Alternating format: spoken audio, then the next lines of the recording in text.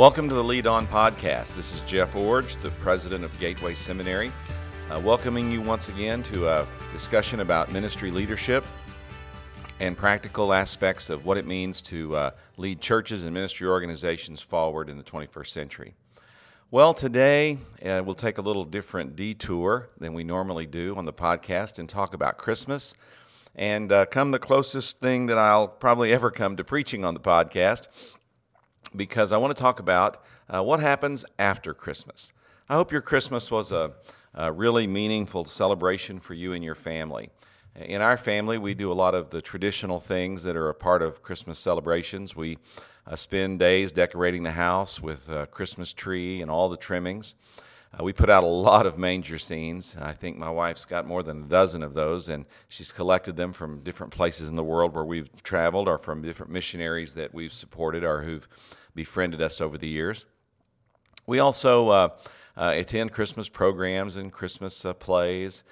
We go to things in the community and in our church. It's a really good celebration time for us. And of course, now with grandchildren, it's an opportunity to get together as family and celebrate not only Christmas as it means so much to us, but then to pass those traditions along to our children, or through our children to our grandchildren, and to see the joy and the delight of Christmas come alive in their lives as well. So Christmas is a really special time for our family, and I hope it was a special time for yours. But a few years ago, I started reflecting on how much emphasis we put on Christmas, and then wondered about, well, what happens right after Christmas? And so I went into the Bible and asked myself that question: what happened immediately after the birth of Jesus? And found out the Bible does tell that story, but that part of the story is not as well known to most people, so I'm going to read some of it today and then talk with you from the Bible about what happened in the life of Jesus after Christmas, after the day of his birth, and then what that means for us as we go forward in these next few days thinking about Christmas is over. Now what? Well, Christmas came and went, Jesus was born, and then in Luke chapter 2, verse 21, the story continues. The Bible says, when the 8 days were completed for his circumcision, he was named Jesus, the name given him by the angel before he was conceived. And when the days of their purification according to the law of Moses were finished, they brought him up to Jerusalem to present him to the Lord, just as it is written in the law of the Lord, every firstborn male will be dedicated to the Lord, and to offer a sacrifice according to what is stated in the law of the Lord, a pair of turtle doves or 2 young pigeons. There was a man in Jerusalem whose name was Simeon. This man was righteous and devout, looking forward to Israel's consolation, and the Holy Spirit was on him. It had been revealed to him by the Holy Spirit that he would not see death before he saw the Lord's Messiah. Guided by the Spirit, he entered the temple. When the parents brought in the child Jesus to perform for him what is customary under the law, Simeon took him up in his arms, praised God, and said, "Now, Master, you can dismiss your servant in peace as you promised. For my eyes have seen your salvation. You have prepared it in the presence of all peoples, a light for revelation to the Gentiles, and glory to your people, Israel." His father and mother were amazed at what was being said about him. Then Simeon blessed them and told his mother Mary, "Indeed, this child is destined to cause the fall and rise of many in Israel, and to be a sign that will be opposed. And a sword will pierce your own soul, and the thoughts of many hearts may be revealed." Well, in this first part of the story of what happened right after Christmas, we see that just like these biblical characters, after Christmas, we must fulfill our responsibilities to Jesus. Now notice what they did for him. First, in verse 21, Jesus had to be circumcised, and so his parents took him to the temple to accomplish that religious rite. This was both a religious and ceremonial obligation. It symbolized their inclusion in the Abrahamic covenant, and it was an important moment of demarcation, if you will, in the life of Jesus as he was publicly presented and dedicated to the Lord for his service. Another aspect of that responsibility that had to be fulfilled was Jesus had to be formally or officially named. And so it says in verse 21 that he was named Jesus, which was the name given him by the angel at his conception or even before his conception. Jesus was named as a result of angelic vision, but as a direct result of the intentionality of his parents to serve him by bringing him forward and formally and legally establishing his identity. And then Jesus was dedicated to God. He was taken to the temple and dedicated to the Lord, the Bible says. This was a ritual sacrifice that was offered. A pair of turtle doves or 2 young pigeons were required as an offering of dedication and gratitude to God. And so we see that after Jesus was born, a few days later, his parents fulfilled their continuing responsibilities to Jesus. He was circumcised. He was named, meaning his identity was established in public, both publicly and legally. And then he was dedicated to the Lord with offerings which demonstrated their gratitude to God and their acknowledgement that God had brought this child into their lives. So after Christmas, the people responsible to and for Jesus fulfilled their responsibilities to him. Now, Christmas is a remarkable time of bringing focus to Jesus Christ. You know, over the years, our family has enjoyed the little book, The Best Christmas Pageant Ever. It's been around a while now, and if you're not familiar with it, I would strongly encourage you to pick it up. It's a great story about the Herdman family, particularly the Herdman children, and how they intersected a Christmas pageant in a Baptist church or in a local church and brought new life to it. At the end of that story, the writer, who's a child writing in the first person, summarizes it this way. He says, "I think no matter how she herself was, Imogene," that's the Herdman child who played Mary, "liked the idea of Mary in the picture, all pink and white and pure looking, as if she never washed the dishes or cooked supper or did anything at all except have Jesus on Christmas Eve. But as far as I'm concerned, Mary is always going to look a lot like Imogene Herdman, sort of nervous and bewildered, but ready to clobber anyone who laid a hand on her baby. And the wise men are always going to be Leroy and his brothers, bearing ham." And that's one interesting part of the story, the gifts they brought to Jesus. When we came out of the church that night, it was cold and clear, with crunchy snow underfoot and bright, bright stars overhead. And I thought about the angel of the Lord, Gladys, with her skinny legs and her dirty sneakers sticking out from under her robe, yelling at the top of her lungs to all of us everywhere, "Hey, unto you a child is born." You know, that's what Christmas and the events of Christmas shout to us. Hey, unto you a child is born. And man, that is a very significant moment of Christmas celebration as we bring new and important attention to Jesus as our Savior and Lord. But there has to be a moment that happens as a part of the Christmas experience where we convert our focus from Jesus as a baby in a manger who's come to deliver us to Jesus as a person that we serve and fulfill responsibilities to, even in his young years, his parents and others modeling this, for us to recognize that very soon the transition has to take place from focusing on Jesus to obedient action in response to Jesus. You know, it's a lot like we see around the seminary when young couples become engaged and then get married. We have a lot of younger students, of course, and so engagements are an annual event at Gateway Seminary. And so when students get engaged and they're in those intense courtship months right before the wedding, that's really their full and undivided focus, the wedding. They're planning it, they're dreaming about it, they're talking about it, they're building up to that crescendo moment. That's a great experience. But very quickly, they have to come to grips with the reality that the wedding, for all its importance, is not really going to make the difference in the success of their relationship. What's really going to make the difference is, can they convert the loving feelings they have, which lead them to plan the wedding so intensely, to loving action that they do for one another that begin to unfold what a healthy and successful marriage is going to look like. You know, my wife and I have been married for 37 years. I think we would both say that the feelings of our emotions have calmed a bit over the years in terms of how we feel our love toward one another. But the intensity of our love has not waned, because now our love has been translated from those intense feelings that we once had to now intentional actions that really sustain our marriage over the years. We do things for one another. We serve one another. We demonstrate love to one another. We, by our actions and by fulfilling the responsibilities that we have to one another, and by going above and beyond those responsibilities, show the true love that we now have. So Jesus is the focus of Christmas, and that's a good thing. But very soon after Christmas, we have to shift our focus from the baby in the manger to the Lord, who demands our allegiance, our responsibility, and our service.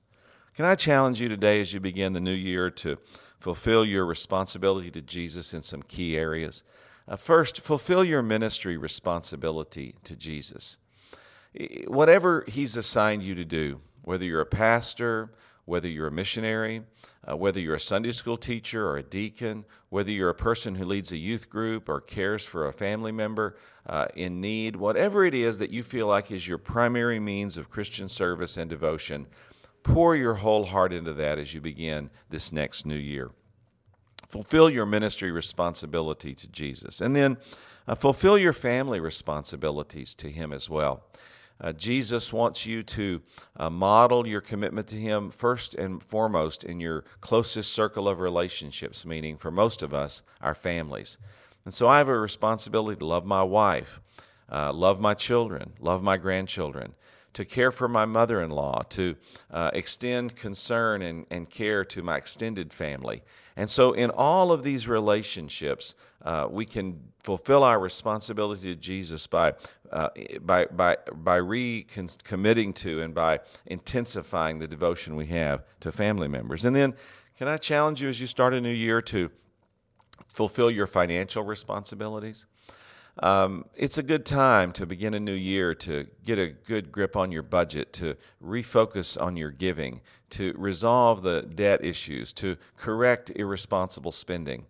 It's just a good time to make sure that we're being responsible in maybe one of the core issues or core areas of life, and that's dealing with our finances.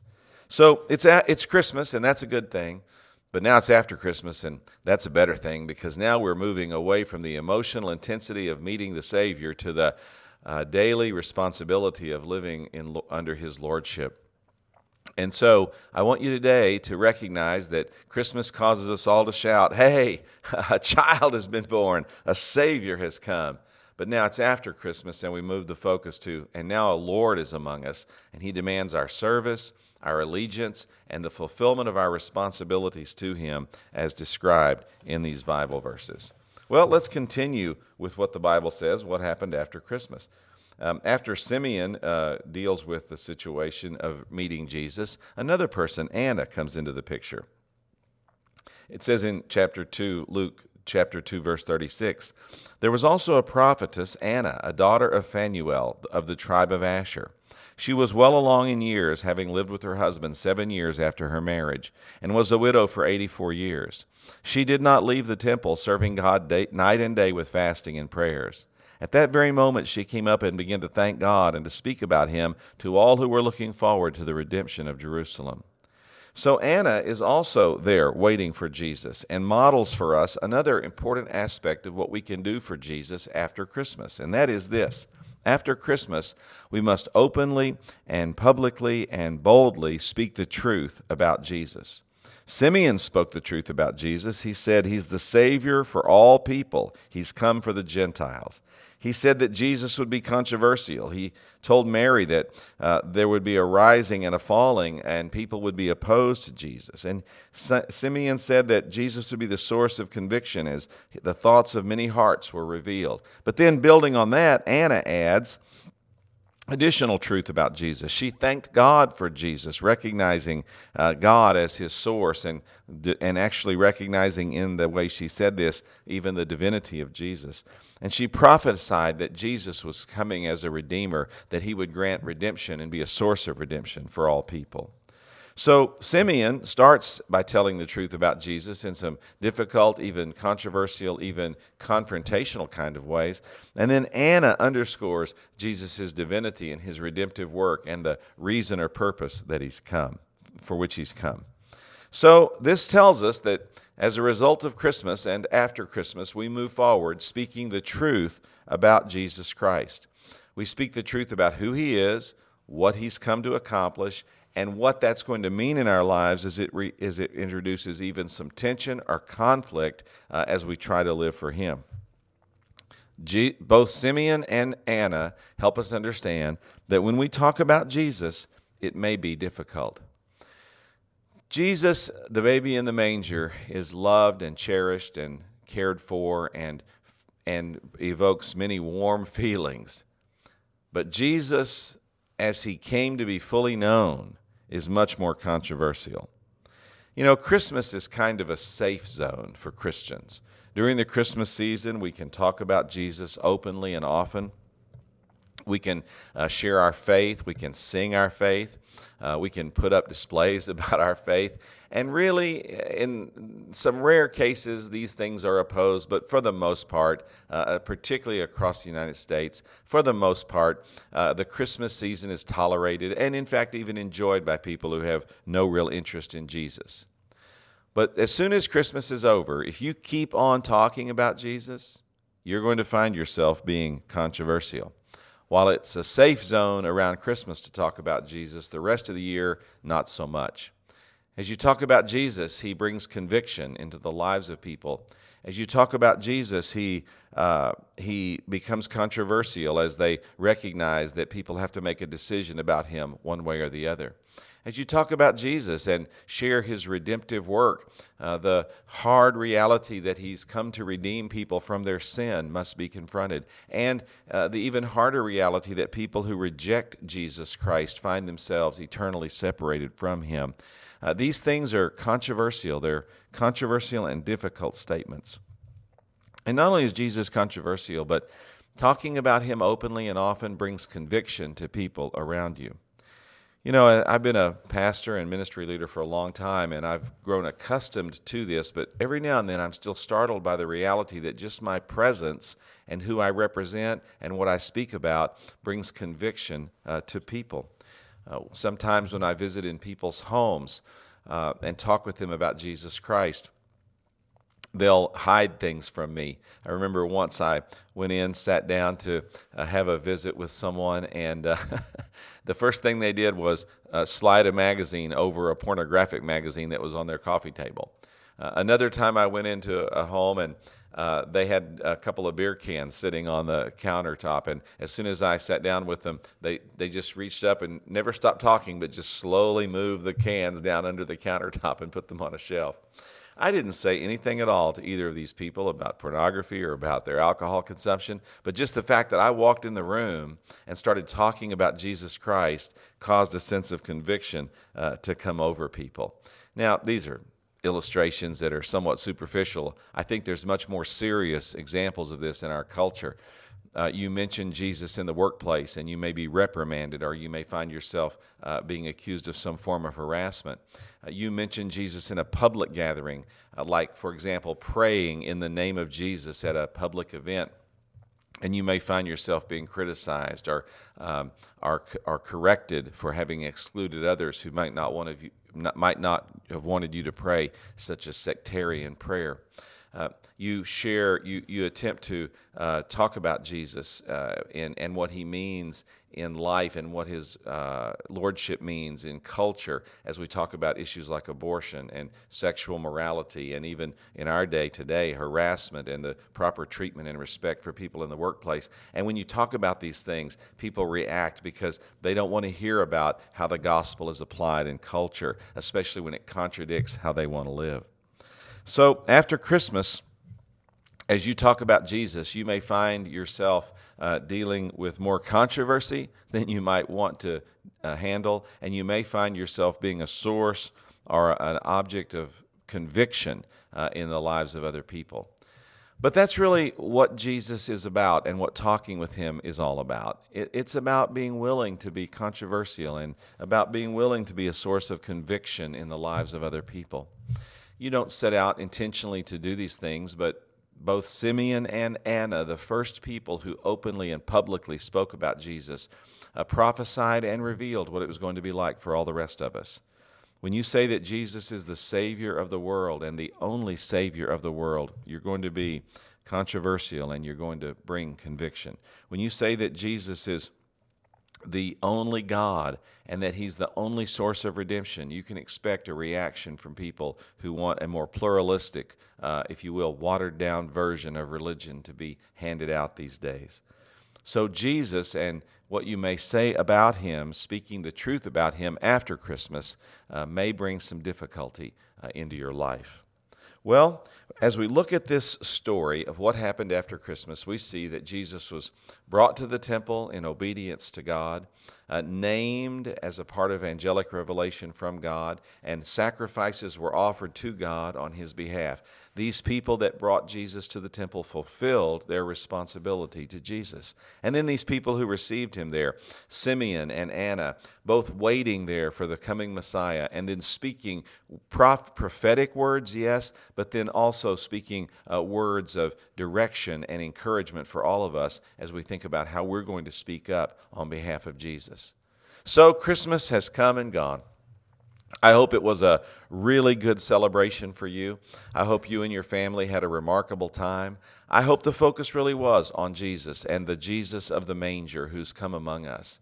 It's an amazing and remarkable aspect of our faith to consider the fact that God came among us in the form of a helpless baby in an out-of-the-way, obscure place, but that from that humble beginning, a movement has grown that now touches the world with the gospel.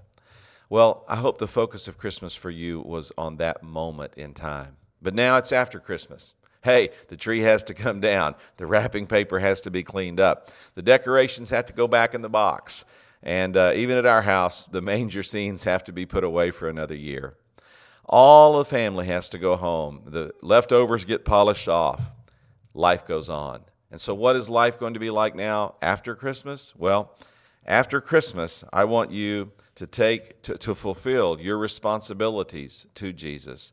And I want you to speak up boldly on his behalf. And as you go into this next year, I pray that those two things will mark the beginning of your year and really the continuation of your year as you live the life that God has called us to live post-Christmas, the rest of the year, as we announce and tell the story of Jesus Christ. Well, thank you for joining me for the podcast this year. I've enjoyed doing it and plan on continuing it all through 2018. I've already mapped out the first 6 months of the podcast, the subjects, the themes, the ideas, and how I hope to develop those. The podcast has been well received. I've been quite frankly astounded by the number of people that come up to me as I travel around the country speaking and tell me that they're listening to it every week. So blog about it, tweet about it, tell your friends about it, and let's make 2018 a fantastic year of learning more and more about what it means to be good leaders who advance God's kingdom all around the world. Well, thanks for hearing me today, and thanks for celebrating Christmas. I hope it was a good time for you. And now, particularly, thanks for your focus as you think about how you can fulfill your responsibilities and speak the truth about Jesus going forward. Hey, it's time to get busy. Lead on.